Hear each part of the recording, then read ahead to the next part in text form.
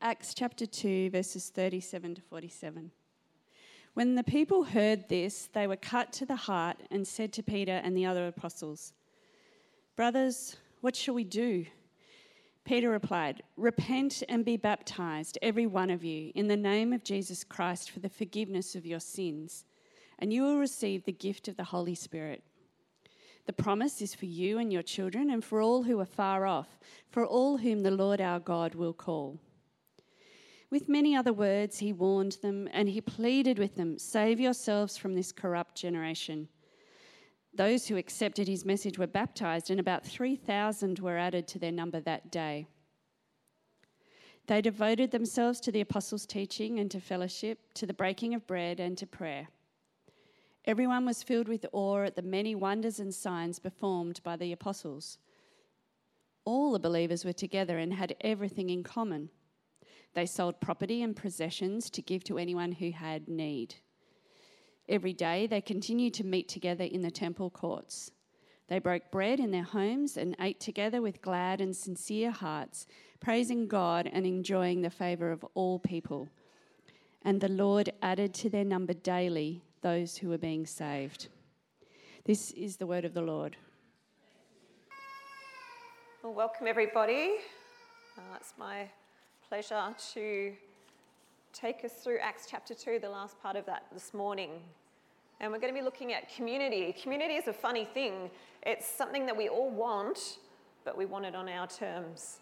On the one hand, we have crippling levels of loneliness. Even though that we're the most connected generation that has ever lived, the statistics are that young people in particular are chronically lonely, even though they've grown up with more access to communication and expression than ever before. So we have crippling levels of loneliness. And on the other hand, we spurn authority. We are scared to be vulnerable. We don't want to sacrifice our freedom to others. We're a generation of consumers, unwilling to settle in case there's a better option elsewhere. We don't want to commit. But we have an ache for relationship nevertheless. We live in a time where we say, "I don't need a piece of paper to show you that I love you." Perhaps what we mean is, "I don't love you enough to close off my options." I wonder, is this our attitude to commitment? How do we approach church then? Is it, "I'm here until something better comes along or until it stops meeting my needs"? I wonder. Tim Keller said it like this: "Everyone says they want community and friendship, but mention accountability or commitment to people and they run the other way." Well, we see the seeds of this perspective in the work of the 18th century philosopher Rousseau, who was very anti-society. He thought that individuals were basically born moral and that it was society that corrupted them and brought out the worst in people. If we could all just be and do whatever we felt instinctively, rather than being constrained by societal expectations and rules, things would be good. Society is the problem. Society is the threat to my individuality. Rousseau said, "Man is born free, yet everywhere he is in chains." But is this the case? If we were left alone in unfettered freedom, would we flourish or would we shrivel? I know even as a staunch introvert myself, I know that being left on my own for too long with my thoughts is not good for me. But younger generations today grow up with an inherent distrust of institutions and traditions.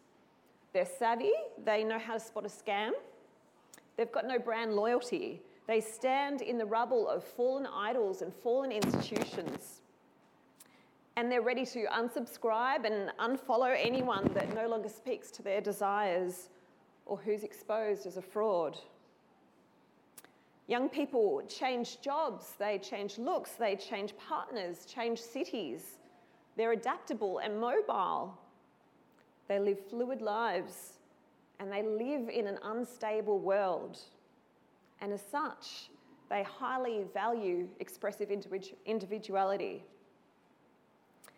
And it seems that it's the worst injustice to not be true to yourself, to what you feel yourself to be. But there's a downside to this. If such a focus is on individual freedom, then sometimes we feel overwhelmed by choice. We feel the pressure of the endless pursuit to be something more all the time, and people desperately want to belong and to be accepted and affirmed, as we all do. Carl Trueman wrote a book called Strange New World, and in that he notes that while the traditional institutions of nation and church and family no longer define us, we still seek belonging. We still seek belonging, where we look now to new narratives to find affirmation, and these are often found online. And ironically, this way of thinking that prizes expressive individuality has seeped into our collective thinking, and we all look for authentic connection, but we're suspicious, and we esteem our individuality above all things. So what's the answer? What is the answer to this dilemma? Well, for some, the nostalgia of the past, when life felt simpler, when everything was black and white, that's the solution, and they're trying to return to that world, to a time when they felt powerful and they felt in control. But the genie is out of the bottle, isn't it? And it refuses to return. The past glory days have been exposed to be nothing more than a mirage. They weren't perfect back then, and the voices that weren't heard are demanding attention now. So that's one option that people look to. The other option is, do we embrace this new fluidity, where every label is up for grabs and everyone has the right to self-determination? Well, the trouble is that the boundaries keep shifting. The hero of today can be the villain of tomorrow. And the problem is always out there, and we're left to create our own meaning. And why does it feel like we're just letting ourselves off the hook and blame shifting? And why is the ache of loneliness still there? Is it possible to be fully known, both our highlights reel and the moments that we'd rather delete, to be fully known and to be fully embraced and loved? Or do we feel that we will be cancelled or called out if we are truly known? And so what has this got to do with the passage?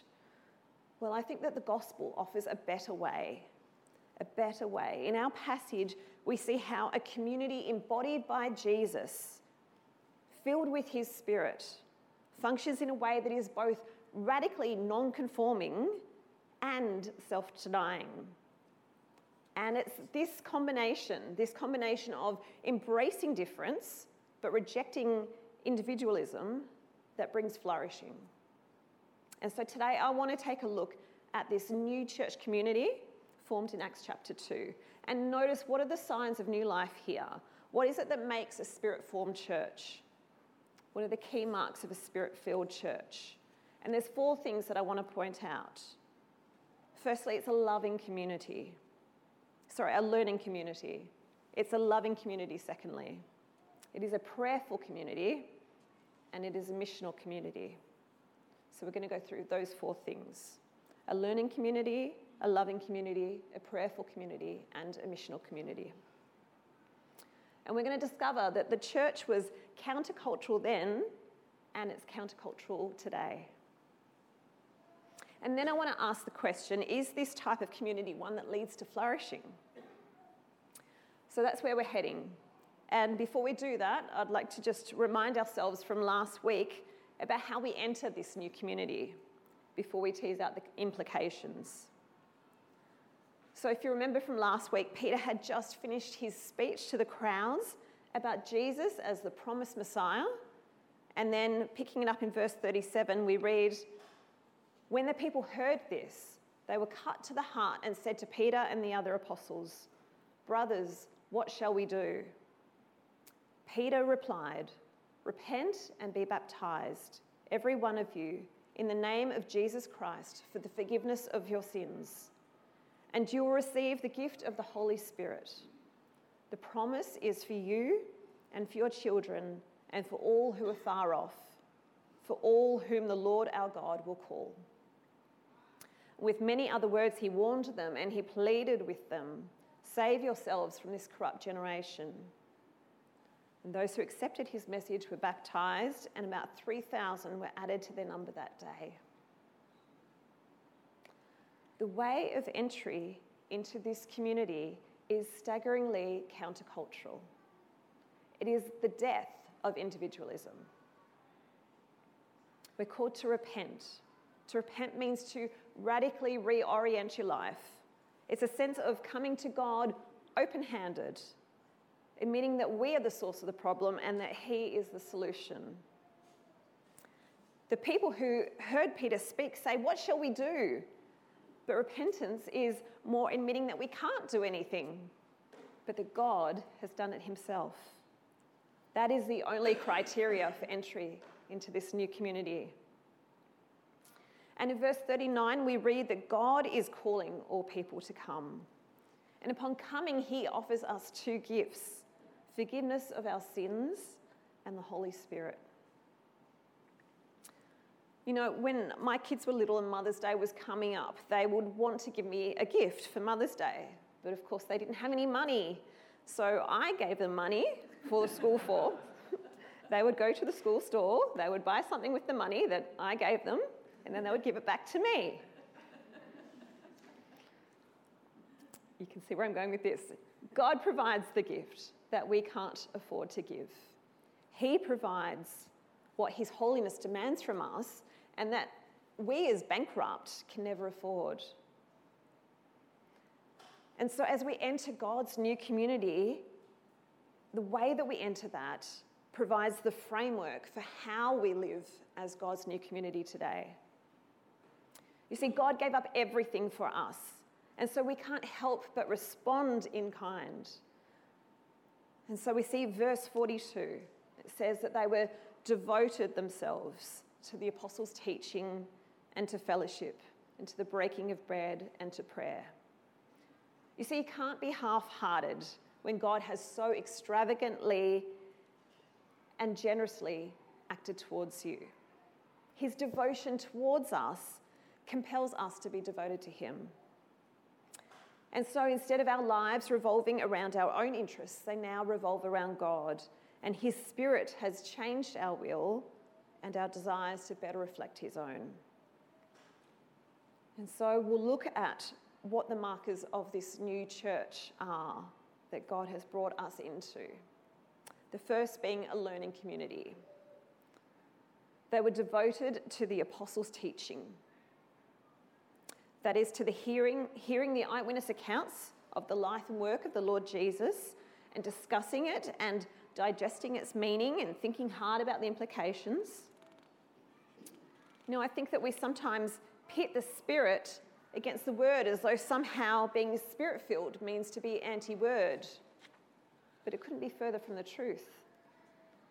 It's as the apostles are filled with the Spirit that they preach. And in Peter's letter, he writes that the Old Testament prophets who spoke of the grace that was to come to you searched intently and with the greatest of care, trying to find out the time and circumstances to which the Spirit of Christ in them was pointing when he predicted the sufferings of the Messiah and the glories that would follow. God's word is inspired by the Spirit. And to be Spirit-filled means to be devoted to devouring God's word. To be an apostolic church that is reliant and sits under the apostles' teaching. We are to be a learning community. Secondly, we are to be a loving community. A loving community. A community that is devoted to fellowship. And fellowship isn't morning tea after church. Fellowship is much more expansive and weightier than that. Fellowship means being committed to sharing something, to having the same goal that we're working towards. And that means for us that we need to be vulnerable and open. We don't just come to church to consume, we come to give. We share our lives together. We share our homes and our time and our money and our possessions. Being devoted to fellowship means not waiting for someone to act first or someone to initiate things, and it means not holding grudges and not being stingy. And we see this in practice in the passage. So in verse 44 we read this: all the believers were together and had everything in common. They sold property and possessions to give to anyone who had need. Every day they continued to meet together in the temple courts. They broke bread in their homes and ate together with glad and sincere hearts. We're told 3 times that they were together in those verses and that they had everything in common. The idea of a solo Christian, or a Christian who is not part of a church, is an antithesis to what it truly means to be a Christian. It is the opposite to what it means to be a Christian. When we accept Christ, we become part of his body. And that's not to say that it's always easy to come to church. And I know this. There may be seasons in life where it might be particularly hard to turn up. And we might want to hide, or we might feel that there's no point in even coming. We might fear losing face if we've been away for a long time. But being part of the church means self-denial and dying to individualism and being committed to God's people. Jesus doesn't allow us to say, yes, I love Jesus, but I don't love the church for which he died.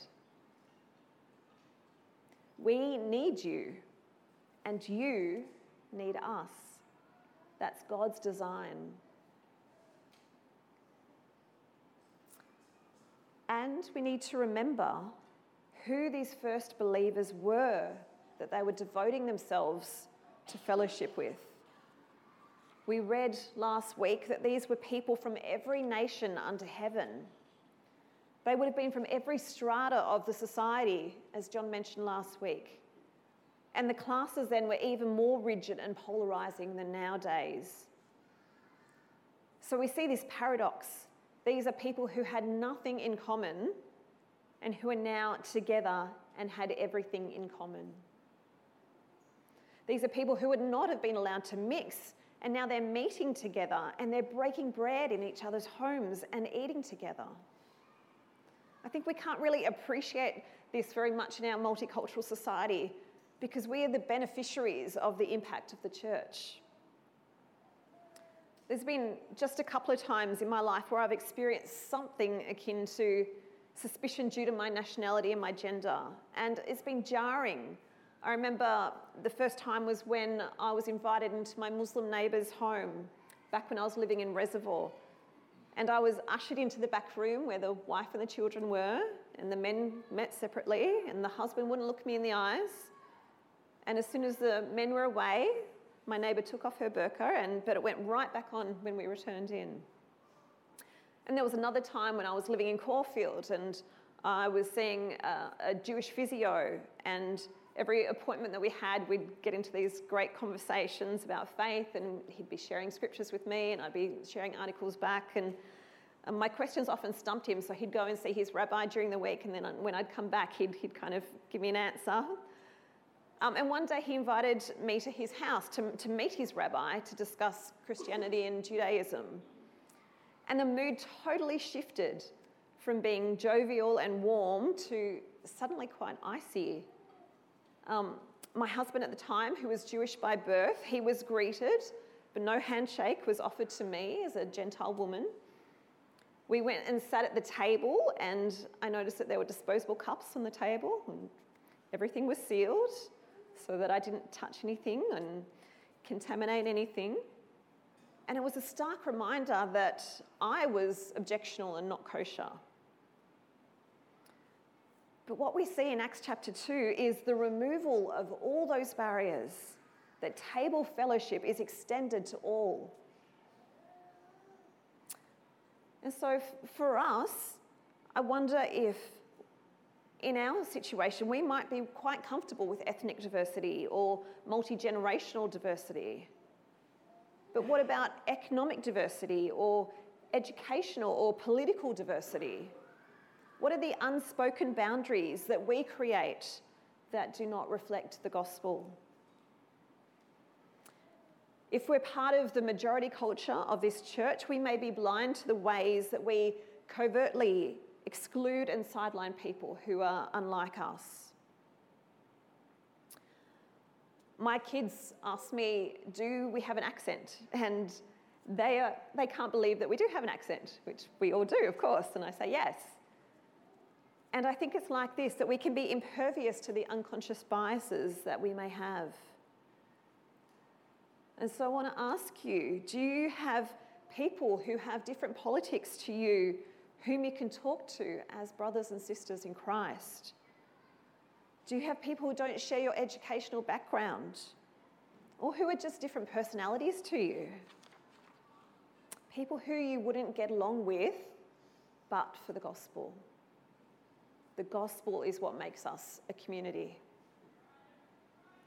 The gospel is what makes us a community. This is why the church can look different all over the world, because it's not linked to a culture.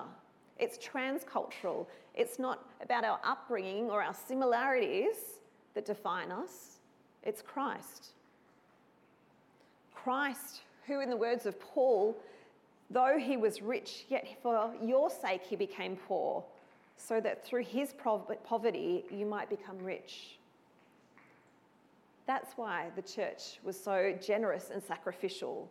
Not because it was commanded by God or having private property was forbidden, no, but because God has lavished us with his great love. He has withheld nothing from us. He has loved us so much that he gave his one and only Son. So how could we not show love and generosity to others when we've experienced such riches ourselves? How could we not? Jesus says this in John chapter 13, verse 34, "As I have loved you, so you must love one another. By this everyone will know that you are my disciples, if you love one another." We are a loving community. Thirdly, a spirit-filled church is a prayerful community. We see this all the way through the book of Acts, that the church is a community devoted to prayer. It is their lifeblood. They prayed before making a decision. They prayed in times of crisis. They prayed for healing. They prayed for boldness. They were a people devoted to praying together. Prayer is mentioned more through the book of Acts than through any other New Testament book. And prayer like this was modelled after Jesus. He regularly prayed to the Father, and he set an example for the disciples. And through the book of Acts, we see that prayer often precedes God's powerful work again and again. In our society, we can be dulled to the work of the Spirit and the need for prayer. We pray small prayers. We often don't even believe that prayer makes much of a difference. Prayer is slow and it's time-consuming and it doesn't feel productive. And yet, this is how God chooses to work. Jesus said, "Apart from me, you can do nothing." Until we see how helpless we are and how much we need God, we won't be devoted to prayer. Prayer is feisty. It doesn't take no for an answer. This week I read the story of Jeremiah Lampfire, who was a minister in a small struggling church in Manhattan in 1857. He was overwhelmed and he cried out to God, "God, what should I do?"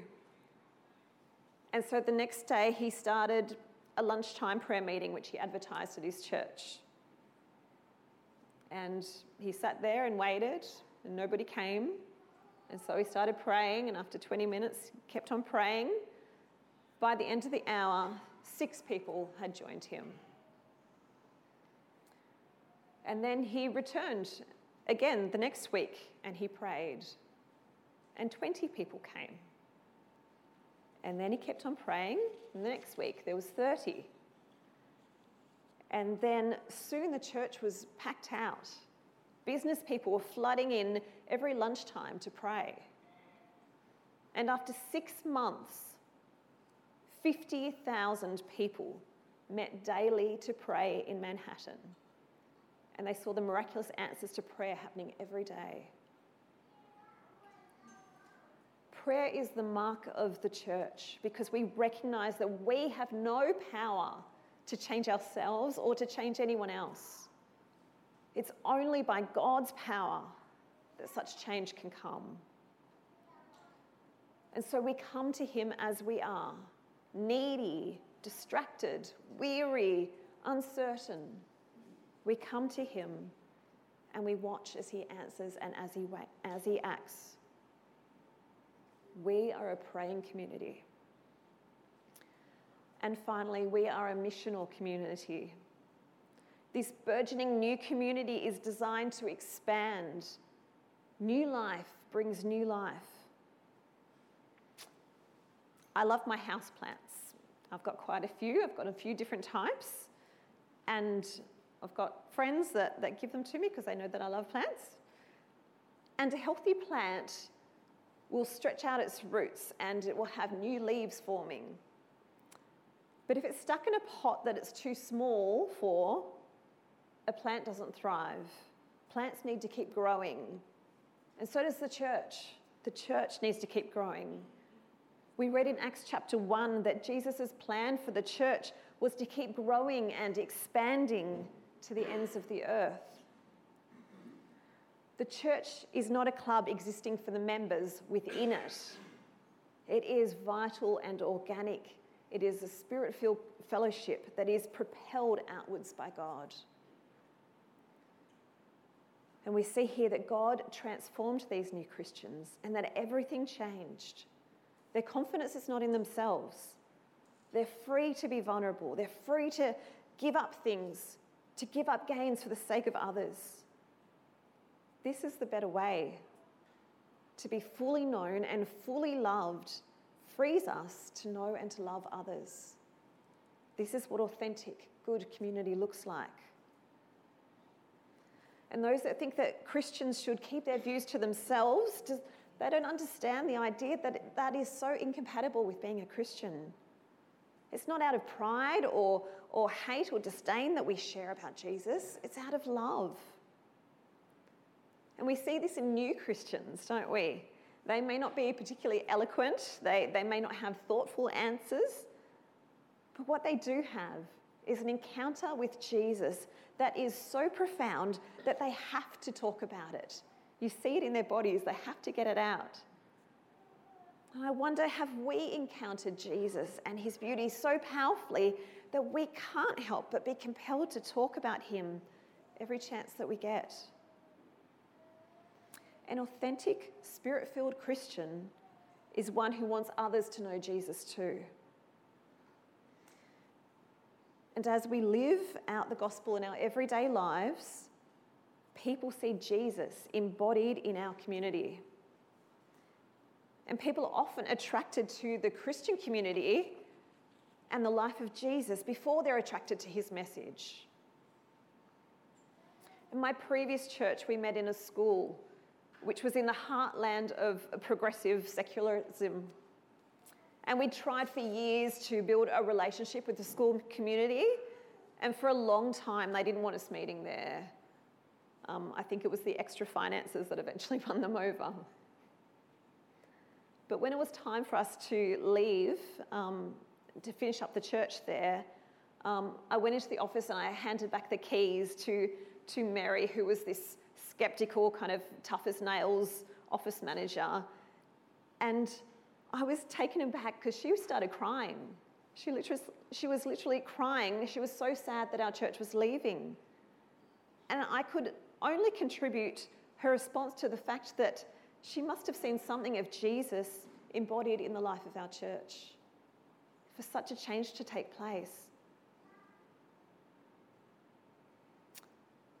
I read this piece in the New York Times by Tish Harrison Warren this week, speaking about Tim Keller. And this, for me, sums up what an Acts 2 Christian is. She said this: Tim wasn't kind, gentle, and loving to others as some sort of strategy to win the culture wars, grow his church, or achieve a particular result. Tim loved his neighbours, even across deep differences, simply because he was a man who had been transformed by the grace of Jesus. He didn't put on kindness as some sort of COVID strategy. He genuinely loved his neighbours because Jesus' love for him had transformed Tim. This is what the Spirit does. He takes ordinary people and he builds a life-giving community that not only changes the people within the community, but those around it.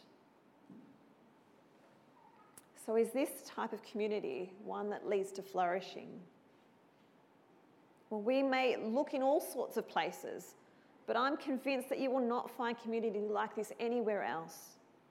You will not find life anywhere outside of Jesus. And so if you're looking in today, I say, come, join us. This is the solution of the cravings of the human heart that Truman pointed out in his book. And he suggests that the church today should, instead of lamenting the marginalisation that's happening, we should instead focus on doing what they did back in Acts 2 and what we do today. Gathering together on the Lord's Day, praying, singing God's praise, hearing God's word read and preached, celebrating baptism and the Lord's Supper, giving materially to the church's work. These are things all Christians should do when we are gathered together.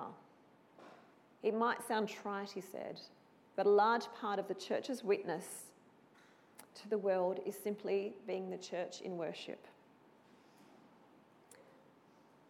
Brothers and sisters, we are to embody Jesus so that this neighbourhood can know Jesus. We're filled with the Spirit of Jesus as we continue to learn from him and unite in partnership together for him and live loving, sacrificial lives in response to Jesus and pray because we're united to him. And Jesus continues his mission to bring life to the ends of the earth. And so I want to say that this is happening. This is happening here.